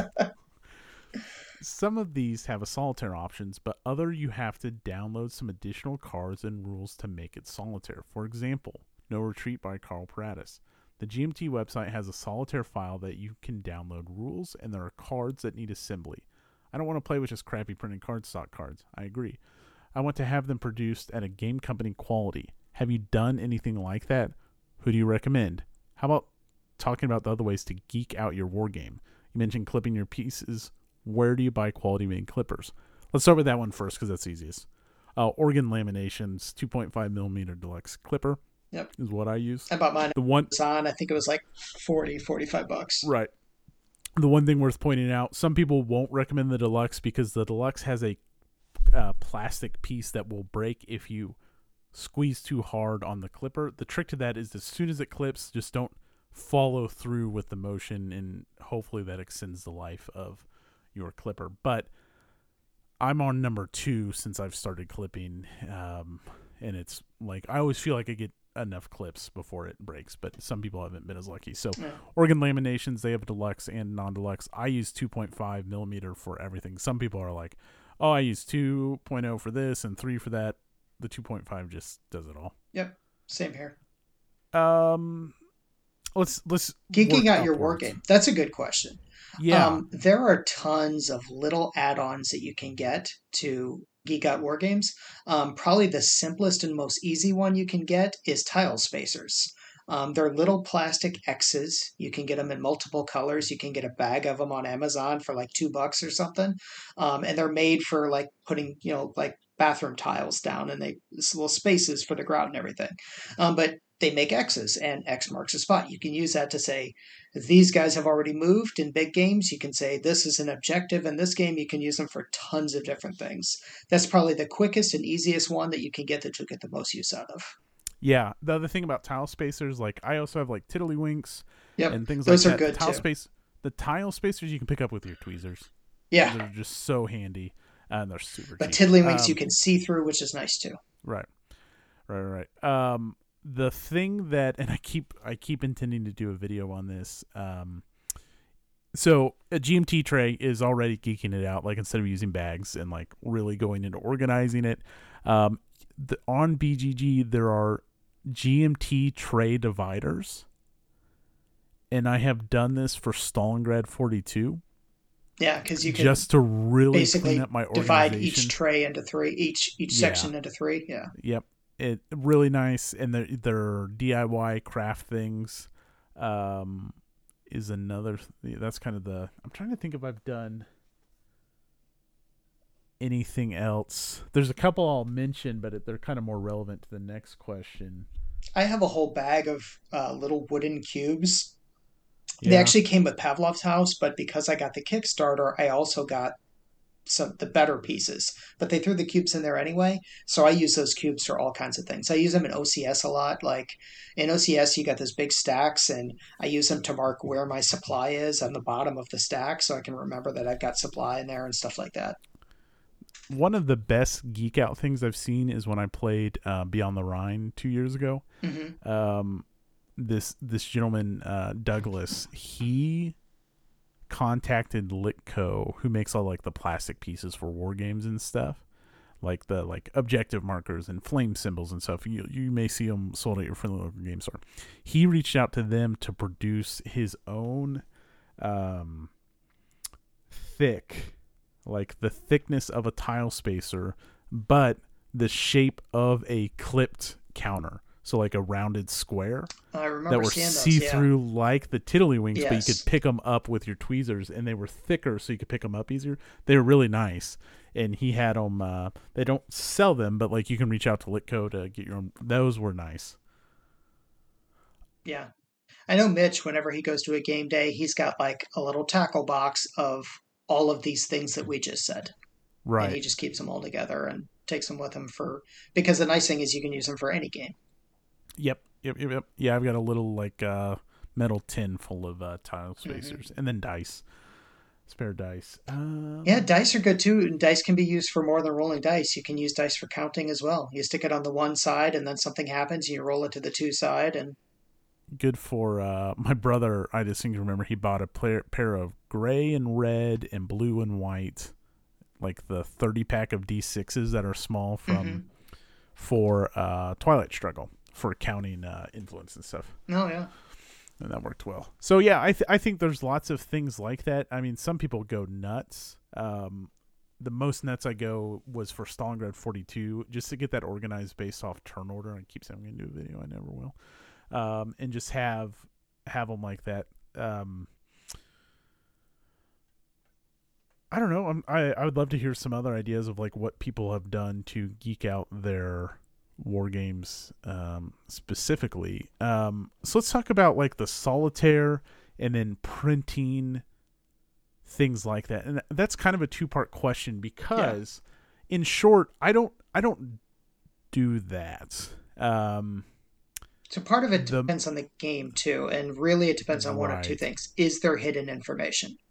If there's no hidden information in the game, meaning you don't have a hand of cards that you're not showing the other person what your capabilities are, then you can just take turns. Now I'm the Germans, now I'm the Russians, now I'm the Germans, now I'm the Russians. So if there's hidden information, that's where some of those systems like GMT's new, what do they call it? GMT1, is that what they're calling it? Their solitaire. Oh, yeah, I don't know. The GMT actually has, I think it's on the P500 now, a solo card-driven game system that, and yeah, I may Stupid be, Joe developed it. Yeah, and it's supposedly you can use it for any card-driven game, whether it's Empire of the Sun or Paths of Glory or whatever. So I'm not interested in. No, I'm not either. Doing that. So I can't answer your question like, what do I do about No Retreat? Or, for example... I've played No Retreat, though, and it doesn't have any hidden information that I remember. Yeah, I'm not sure what the download files are. The only thing I would download is a new set of rules. If it required new game components, I probably just wouldn't play that game solo, which that doesn't really help you a lot unless it was something that was available for purchase. Because the same thing, I don't want like my crappy card stock. It would just take away from the experience. Like, for example, the solo rules... in playtest for Silver Bayonet. I was more than happy to do this because that just involved printing off the rule book and working through those. Like I didn't have to print counters or anything like that. I'm not going to do that. If I was going to, the place I would check. So you ask, have we done anything like that? Who do you recommend? The closest thing, and Rich, I think you've done this as well, is the aircraft and SAM cards for the Red Storm, Yeah. Elusive Victory, all of those games. And you can order those from thegamecrafter.com. Yeah. And they've gotten permission from GMT to produce them. So there may be other GMT products out there, and those that were produced were very nice, and they're just data cards for the planes in Red Storm. Yeah. There is one other thing I actually have done. So there's a guy on BGG that came up with a solitaire system for starter kit ASL that I kind of played around with. And it's a card based system. So basically it's just a way to randomize. I move my guy up here. I know that there's guys in there. Are they going to shoot at me? Or are they going to wait till I get closer? It's a randomization system, but it's cards, and they're print and play cards. So all I did is I just printed them on regular paper and I sleeved them, which made them at least more consistent since I was cutting it out myself. There are companies online that will do full custom card decks for you, but I've never done that and I can't recommend them just because I don't know any specifics. Yeah, so the Game Crafter, you can design your own cards. Okay, I didn't realize that because all I ever did for Game Crafter is just buy the ones that they said, hey, this is the Red Storm deck, this is the Elusive Victory deck. Right, I guess how it works is like there's vendor stores or something like that. Because the individual who made the Red Storm Downtown Elusive Victory cards is Tactical Workshop. Is the other way you can find those on the Game Crafter. But you can submit a design to the Game Crafter to have them make your own cards. If you want to go that far, like, I suppose if I liked a game enough and I really wanted, like, a good product for it, then I would probably reach out to them. Maybe I can reach out to them and have them print Roads to the Kremlin 2 on a proper map. Still sore about that one. Oh, I'm super sore about that. So supposedly you can message him and he will mail out a perfectly trimmed copy of the East map. Well, anyways, if they're going to give it to you, then I guess that makes it okay. So I'm not even going to bother with it. Whatever. Okay. Not that big a deal. Shouldn't even brought it up. Okay. I think we answered all those questions. So thanks that's a great question, Robert. If something's going to involve me, like, printing my own counters or printing my own cards for a game, I'm probably just going to forego that. But I understand that people can't do that. Like, they want to play the games they have. I get it. So if you wanted to print your own stuff, I would check out the Game Crafter. I don't know what their costs are, but, like, the cards for Red Storm were like $7 or something. We had another question, too. This one came from our Discord, by the way. We have a Discord server. If you'd like an invite, just send me a message. It's not private. The link expires every 7 days. I could change that, but I just don't want a link floating around nonstop. So Ryan D asks, this is a great question I've been thinking about since he asked it. Curious what you have in your collection that you consider to be the war game with the best all-around production value, i.e. maps, counters, etc. Yeah, I like that question. I like it a lot. And I think for like Euro games, I could right off the bat name a few. For war games, it gets a lot trickier because the production quality doesn't really compare a lot of the time. One that came to mind immediately for me was the U.S. Civil War, which I think has a fantastic production value. Yeah. Yeah, that's a good one. The one that jumps out to me is actually Jaws of Victory. That's like one of the games that I opened up and from the moment you open the box, you're like, this is nice. I mean, there's like, it's just little things. There's like a little band around the rule books and the player aids. There's tons of them. They're highly detailed, and the rule book has like a different feel of paper to it. Jaws of Victory was probably the one that impressed me the most from the moment I opened the box. Nice. And I'm not just saying this, so he'll take it easy on me and DM info. Silver Bayonet is like a slightly deluxeified GMT version.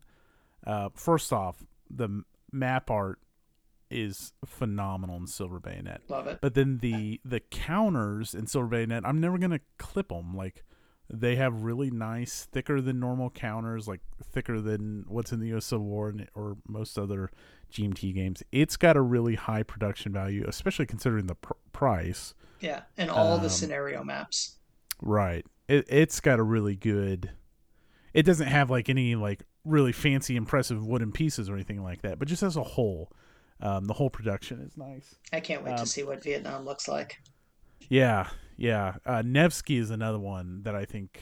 Oh, yeah. And I see the art for the one that's coming, and I haven't played it, so I can't really speak to it. It's not in my possession, but like what Volko has shared looks like that's going to be a really nice product as well.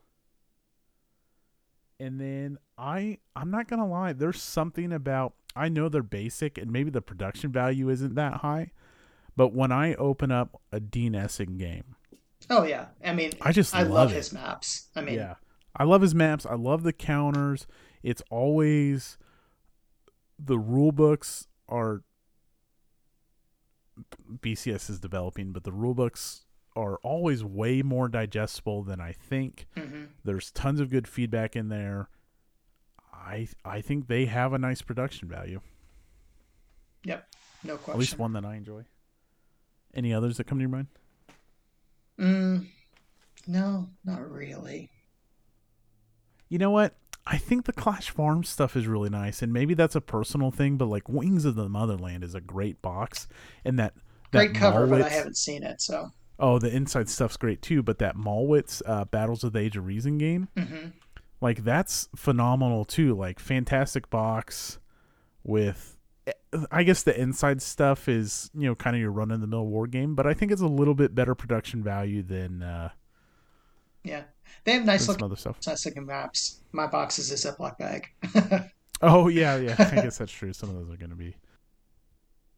You know, it's funny. I can tell you who doesn't have the best production value or shipping practices. To start with the C. Oh no! Sorry, I wasn't even throwing. I was to my earlier comments. Oh, okay.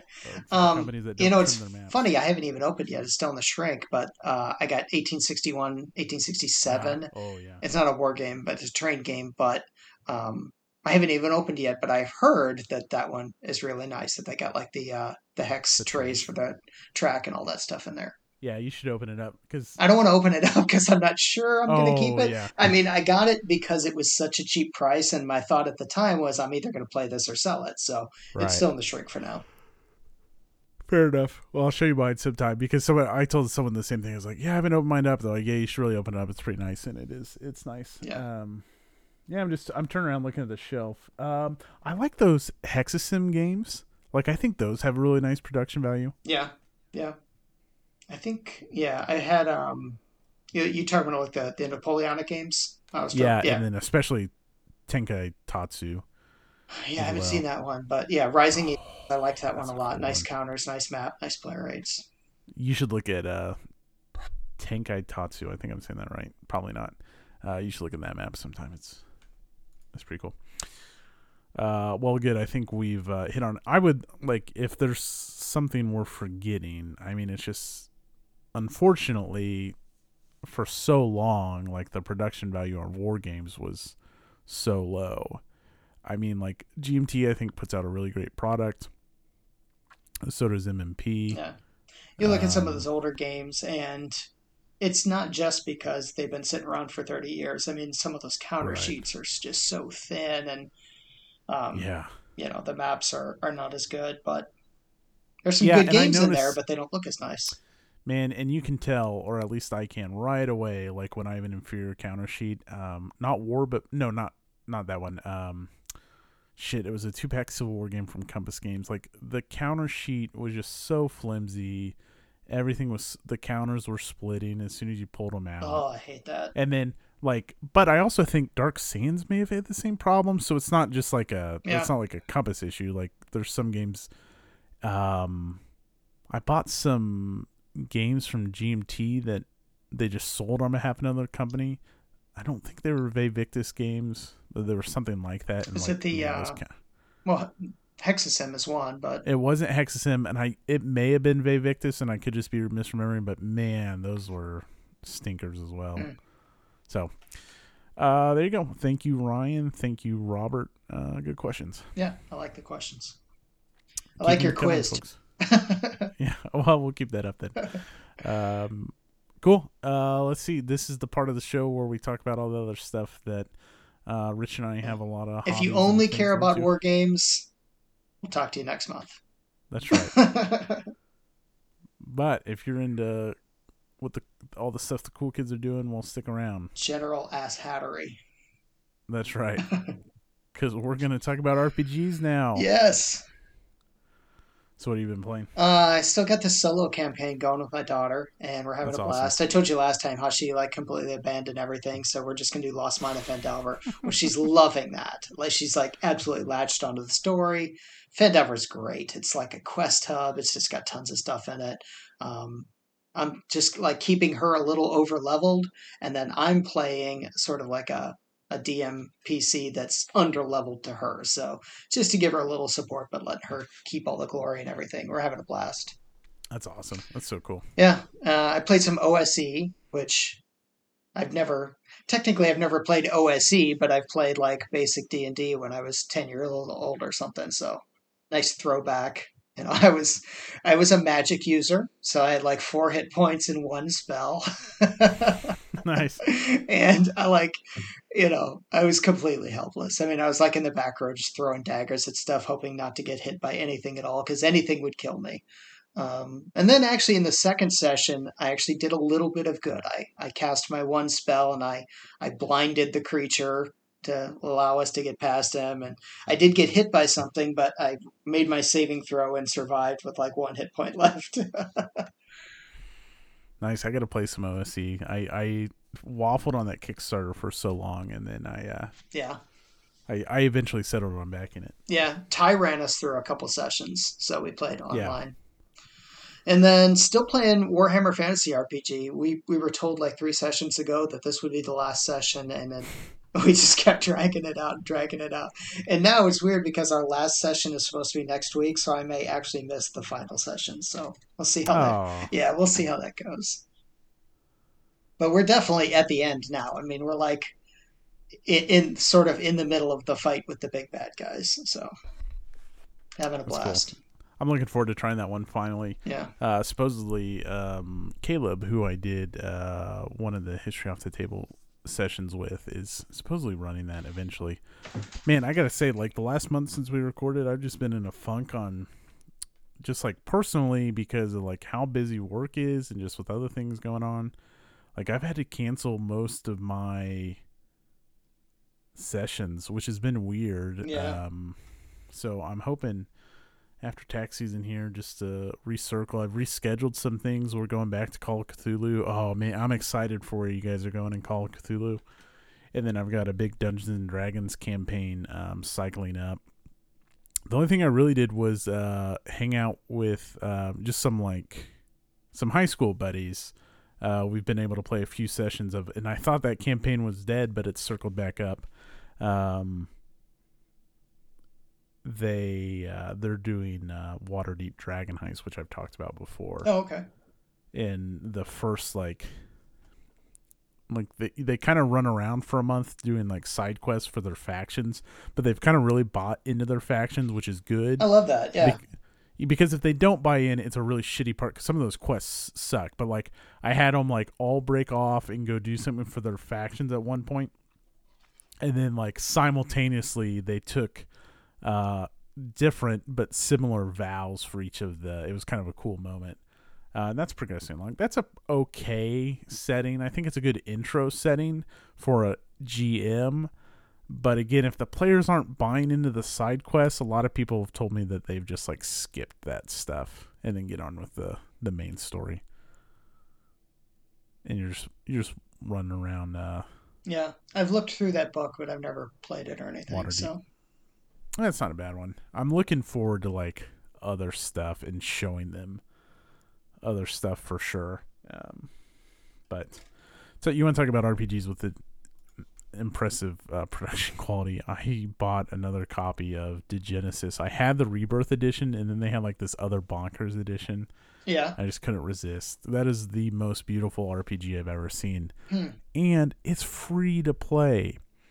Like, so what did you buy? I bought the print stuff because the art, I love everything about the aesthetic. I haven't played the game. I tried to pitch running it once, but there wasn't a lot of interest.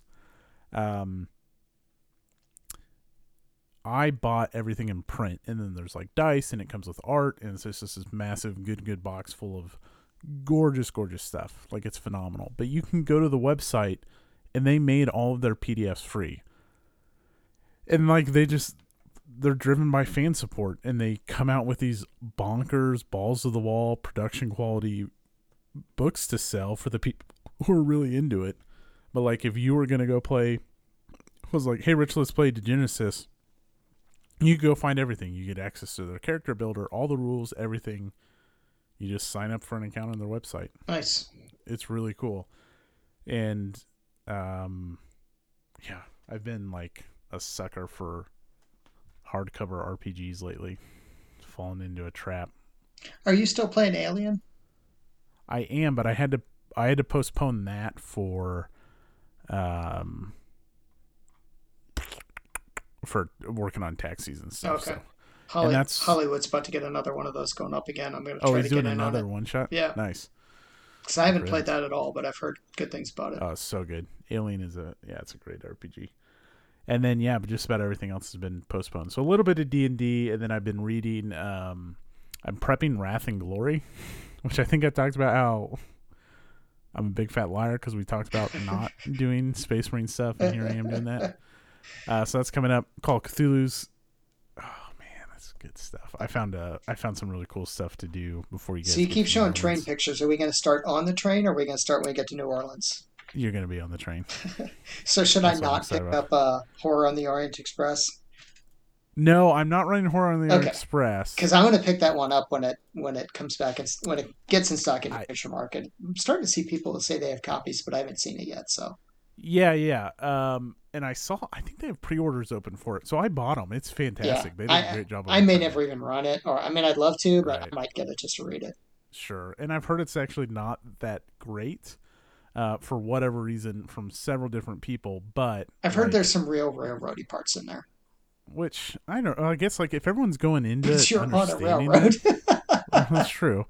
The one I didn't back is Mountains of Madness because, like, until I run it, I want to play that. I've heard that's a fantastic campaign, but until I'm ready to run it, I guess there's a chance maybe they'll reprint it. Antarctica or something, isn't it? Yeah, it is, and I think it's like the second edition version of it, which upgrading isn't a big deal at all. So it's like, okay, if I decide I'm gonna do so the new version is not for 70?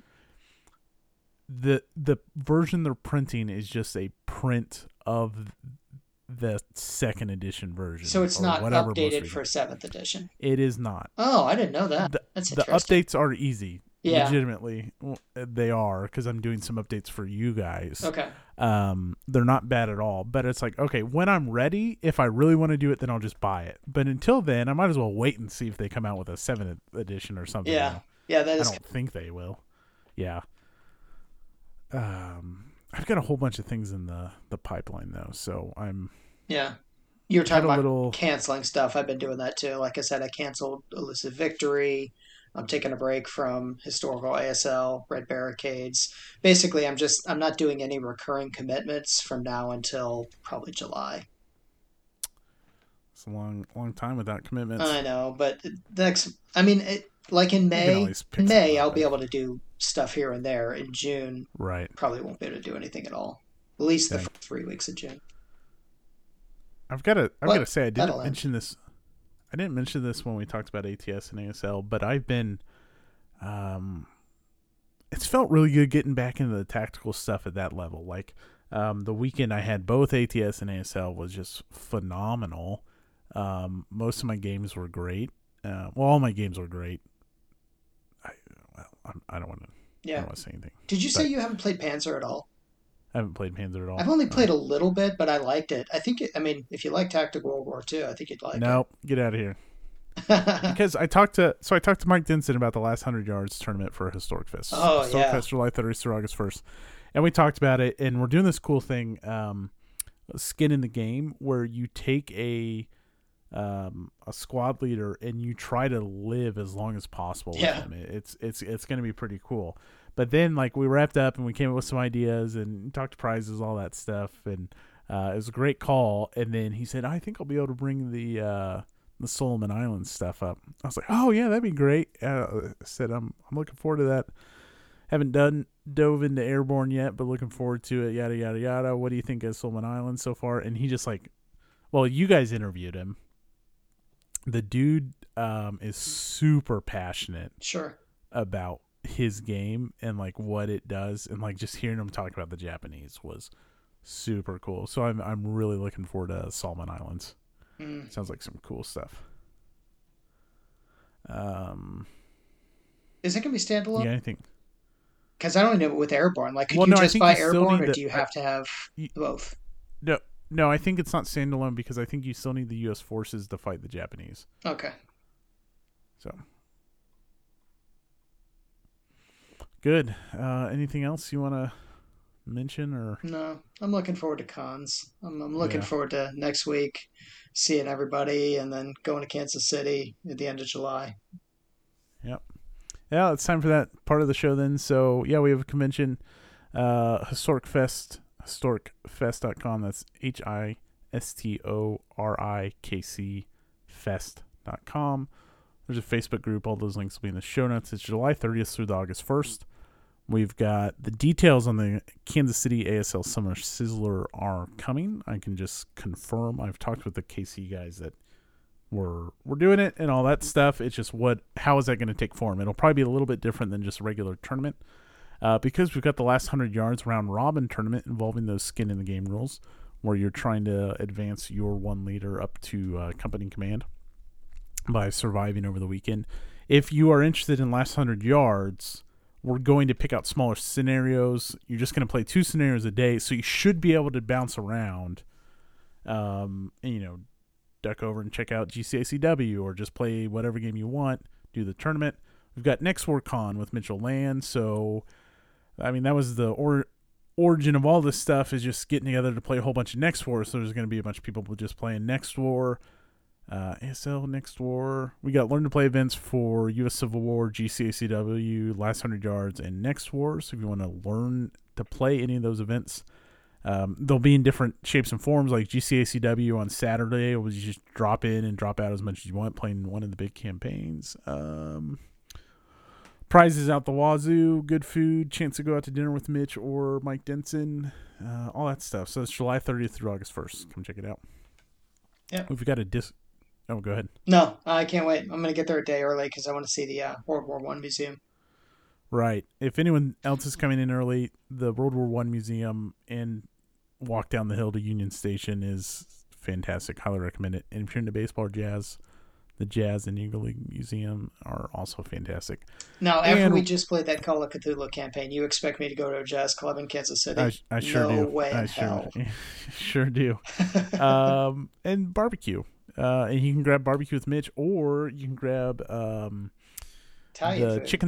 chicken spadini was invented in Kansas City, and Mike Denson requested Italian, so the dinner with Mike is the place where that was invented, or a whole bunch of other stuff. If you have questions about that, you can ask on our Facebook page or join our Discord. There's some channels just specific to the convention. Join our Discord. It's a pretty good time. Talk drinks, talk baseball, talk salty sports Twitter feeds. And we talk about war games sometimes. Let's see. You got a Facebook group, patron. Shout out to our patrons. Our patron live chat is tomorrow morning, so you probably won't hear this because I won't have this edited yet. 9:30.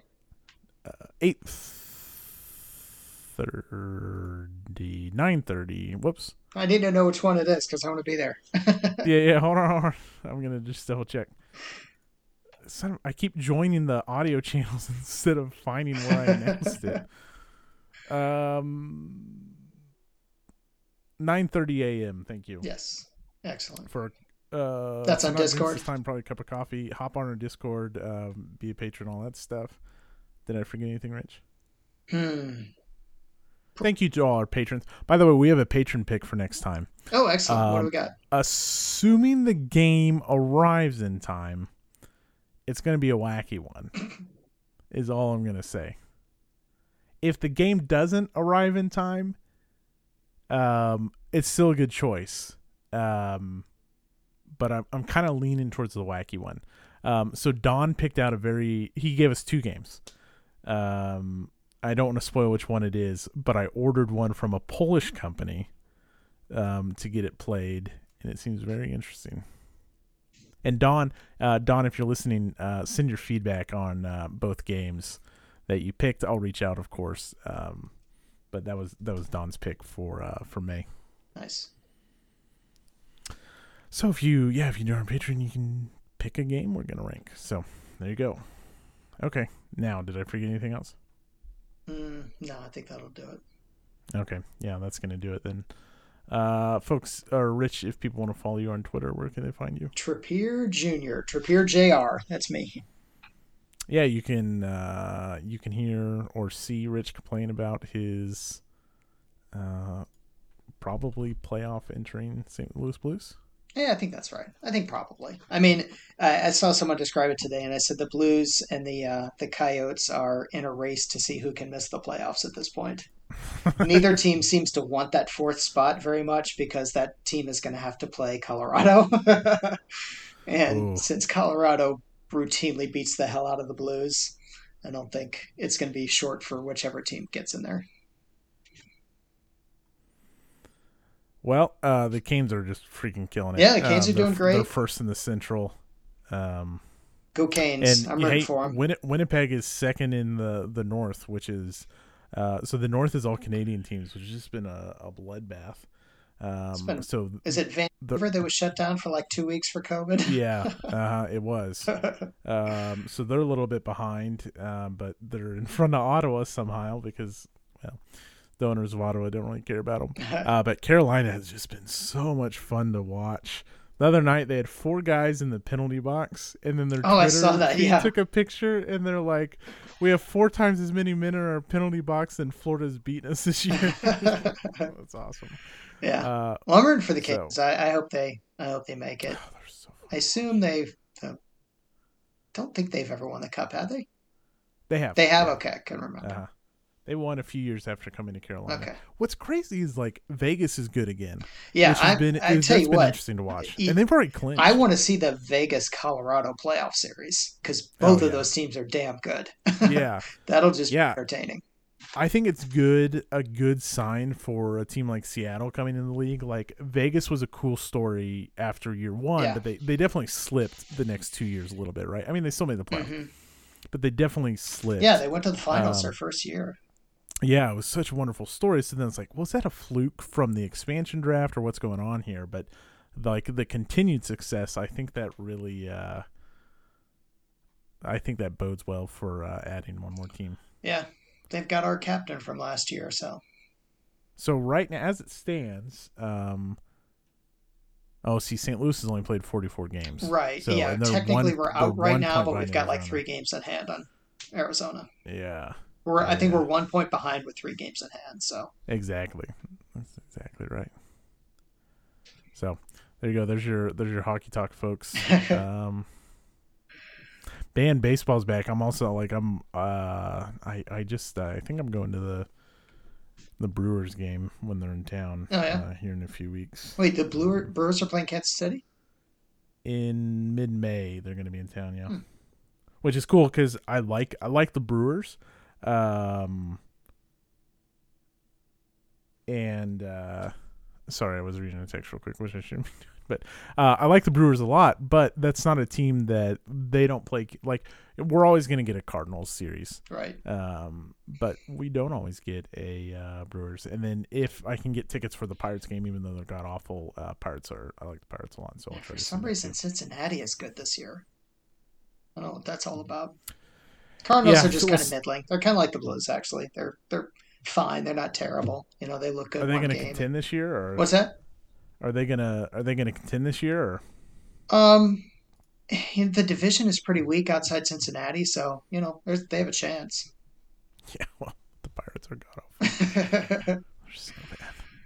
I mean, Cincinnati looks like they're legitimately good this year, and the rest of the division doesn't look very good. So Interesting.